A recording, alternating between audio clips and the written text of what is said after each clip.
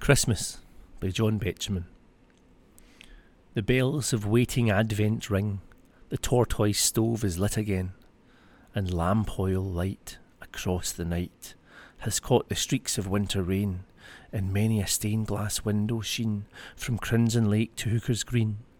The hollow in the windy hedge and round the manor house the yew will soon be stripped to deck the ledge, the altar font and arch and pew, so that the villagers can say the church looks nice on Christmas Day. Provincial public houses blaze, corporation tramcars clang, on lighted tenements I gaze, for paper decorations hang, and bunting in the red town hall says Merry Christmas to you all.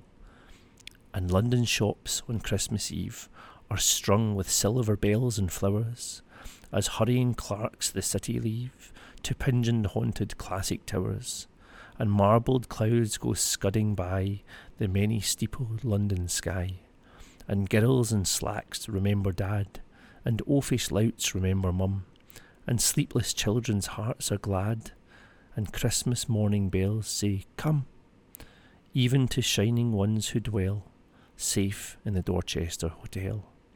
And it is true, this most tremendous tale of all, seen in a stained glass window's hue, a baby in an ox's stall, the maker of the stars and sea, become a child on earth for me. And is it true?